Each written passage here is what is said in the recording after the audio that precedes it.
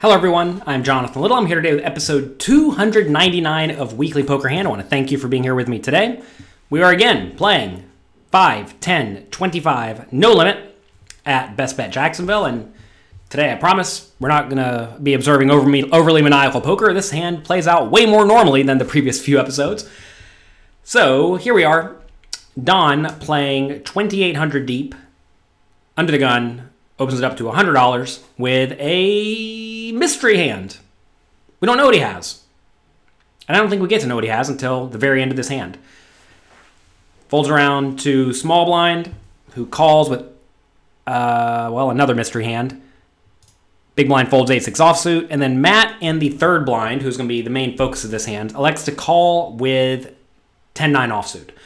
And I know a lot of cash game players don't like to hear this, but you definitely need to be folding out hands like 10-9 offsuit against a 4 big blind under the gun raise, even multi-way. 10-9 is going to flop quite poorly. When you get top pair, you're not loving it. If any money goes in the pot, when you get, a straight, that's clearly good, but that doesn't happen all that often. This is just a scenario where your hand performs poorly, and if your hand performs poorly, you don't need to be playing it for 3 big blinds more. It's very different if you're facing a min raise, because then you just need to realize way less equity. But it's just not going to work out for you with the 10-9 offsuit. A lot of cash game players are way too call happy from the big blind, and it costs them loads of money long term. I mean, I think the way a lot of people look at this, they think, all right, well, I'm probably going to win about a third of the time. And, maybe you do. The problem is that you're going to be losing way more than your fair share of the big pots in this scenario. And even then, you're not going to win 30% of the time. So this is a spot where you just must fold for $75 more.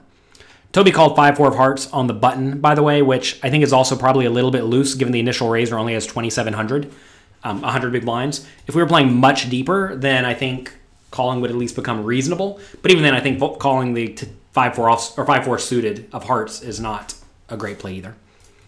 All right, so flop comes 9-8-4. Matt has top pair, Toby has bottom pair. Don still has a mystery hand. He opened under the gun, don't forget. We are playing 100 big blinds effective. And now, Matt, with his top pair from the third blind, he has 10-9 on 9-8-4, 2 clubs. He has the 10 of clubs. He elects to lead. I absolutely hate leading here. The times you want to lead, in general, from a GTO point of view, are when you have a very good made hand that is susceptible to being outdrawn. That's usually going to be something like 2 pair. Or when you have a draw that is not good enough to check call or check raise. And top pair type hands do not fit in either of those categories. Because if you bet here and get called, you have no clue if you're ahead or behind. And if you get raised, you have no clue if you're ahead or behind. And if they fold, your opponents are probably drawing relatively thin anyway. So leading in this scenario essentially forces your opponent to either play well or put you in a horrible spot. And that's not where you want to be. Matt immediately picks up his phone and starts playing with it. Don't do that in the Mike Postel era or post-Mike Postel era. You should not be on your phone during a hand.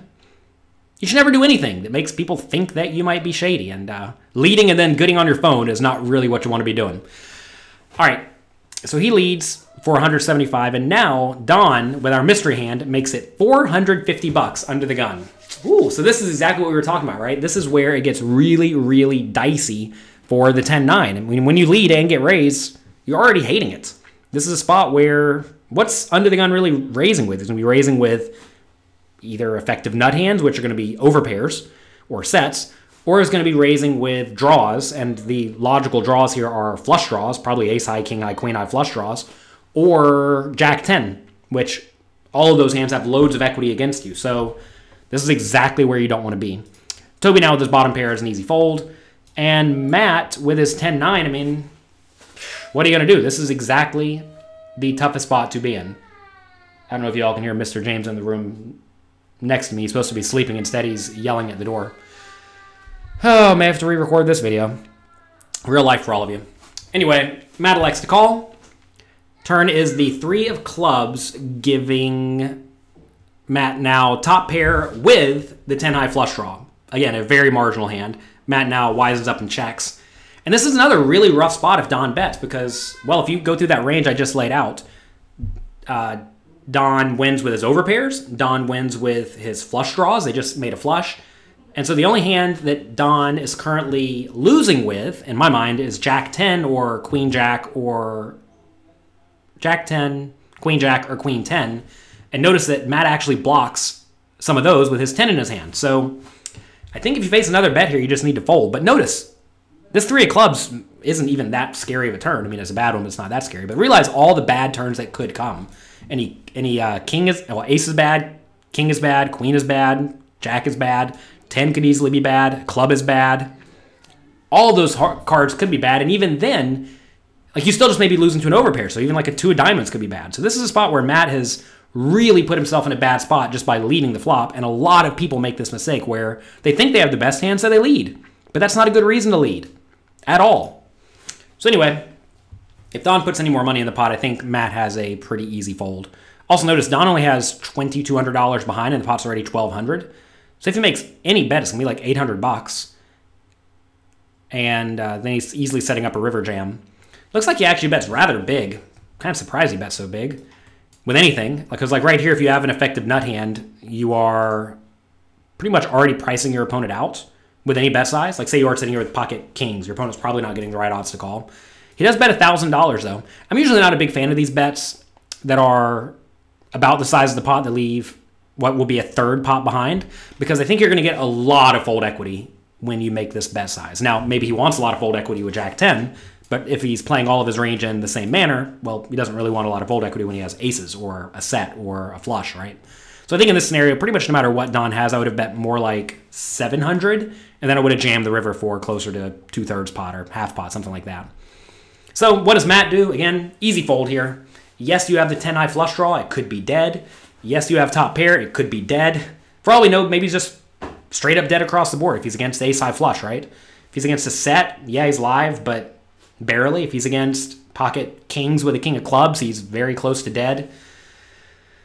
So this is a spot where Matt just does not want to be. So how would I have played this hand in Matt's shoes? Well, first off, would have just folded pre-flop, notice, right? We would have just completely sidestepped this scenario. And then on the flop, I would have just check called. On the turn, I would have just check called. And on the river, I would have just check called. And moved on with my life. Instead, he's put himself in a scenario where Don should be very polarized, Don the initial raiser. And when your opponent's very polarized and a lot of the draws come in on the turn, just got to get out of the way. He does make the call. Lighting that $1,000 on fire, I can already tell you. Because really, you're only happy against Queen Jack, Queen 10, and Jack 10. River's a queen. Oh, so now you lose to literally every hand.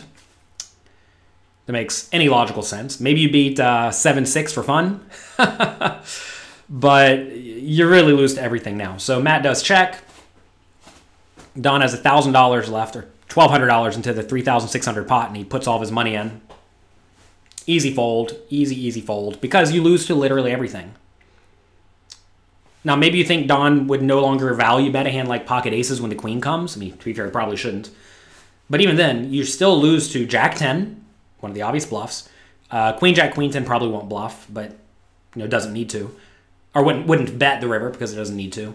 You still lose to the flushes, right? Even if he randomly had ace queen or king queen, he just got there. So you're only beating here ace jack, which makes no sense. Ace 10, which you block and makes no sense. King Jack and King 10, which also make no sense. So the only way you're really winning here is if the under-the-gun raiser is just an absolute lunatic. And I realize there are some lunatics in this game, but usually the guy playing 100 big blinds deep who's being nice and stoic and covering up like this probably is not a lunatic. He probably just has a good hand. And if I had to guess, it's probably just a flush at this point, or maybe a set. Looks like the 10-9 is going to fold. Oh, no, he's tricking us. I always wonder what's going through people's mind whenever they're like looking back at their cards, playing with their chips some more. In this scenario, you need to be thinking, what does my opponent's range look like? You need to be going through the exercise we just went through where what is he raising with under the gun? What is he raising our flop bet with? Immediately you should be thinking good draws and good made hands. And on the turn, half the draws got there, and on the river, the other half of the draws got there. So 10-9 is just stone dead here. He does call, though. And, I see 2 big cards. Is it the King Jack? He wrapped the table. That usually means you win. Oh, no, he was rapping the table because it means he wins, apparently. Not a big fan of rapping the table when you win. You all want a poker history lesson? Tapping the table means, nice hand, sir. After you win a hand, you probably shouldn't look at your opponent and say, nice hand, sir. It's usually not what you want to do. That said, etiquette is something that I used to care a lot about, but at this point I realize people just do not observe proper etiquette at all in many aspects of life. So if someone beats you in a pot and they say, nice hand, realize they probably don't know what they're saying. So that's going to be it for today. Don did have the ace queen of clubs, by the way, so, just the nuts. Story checks out, right? Raise under the gun, raise the flop with the nut flush draw, kept betting with the nuts on the turn, although I really don't like his big bet size. That does not make sense to me because your opponent's drawing dead. And then obviously put the rest in on the river, so nothing fancy, but when you have the nuts, you're very happy. That said, like I said, Matt should have just folded pre-flop, and this is a great example of what I was saying right at the top of this episode, where just don't need to play this hand. Bad things happen when you play bad hands out of position, facing strong ranges for a lot of money. So sidestep all of this and just get out of the way. So that's going to be it for this episode of Weekly Poker Hand. If you enjoyed this, check out my training site, pokercoaching.com. I have been working hard over the last few years to make the training site that I wish I had whenever I was starting at poker, and also the site that I want today. I've hired many of the absolute best coaches and many of the absolute best poker players in the world who have done a lot of private coaching, but no coaching to a wide audience. And I have gathered them there for you. We have Jonathan Jaffe, Faraz Jaka, Michael Acevedo, Alex Fitzgerald, Evan Jarvis, all sorts of great poker players. Head over there and check it out at pokercoaching.com. Good luck, have fun, and thanks again for watching.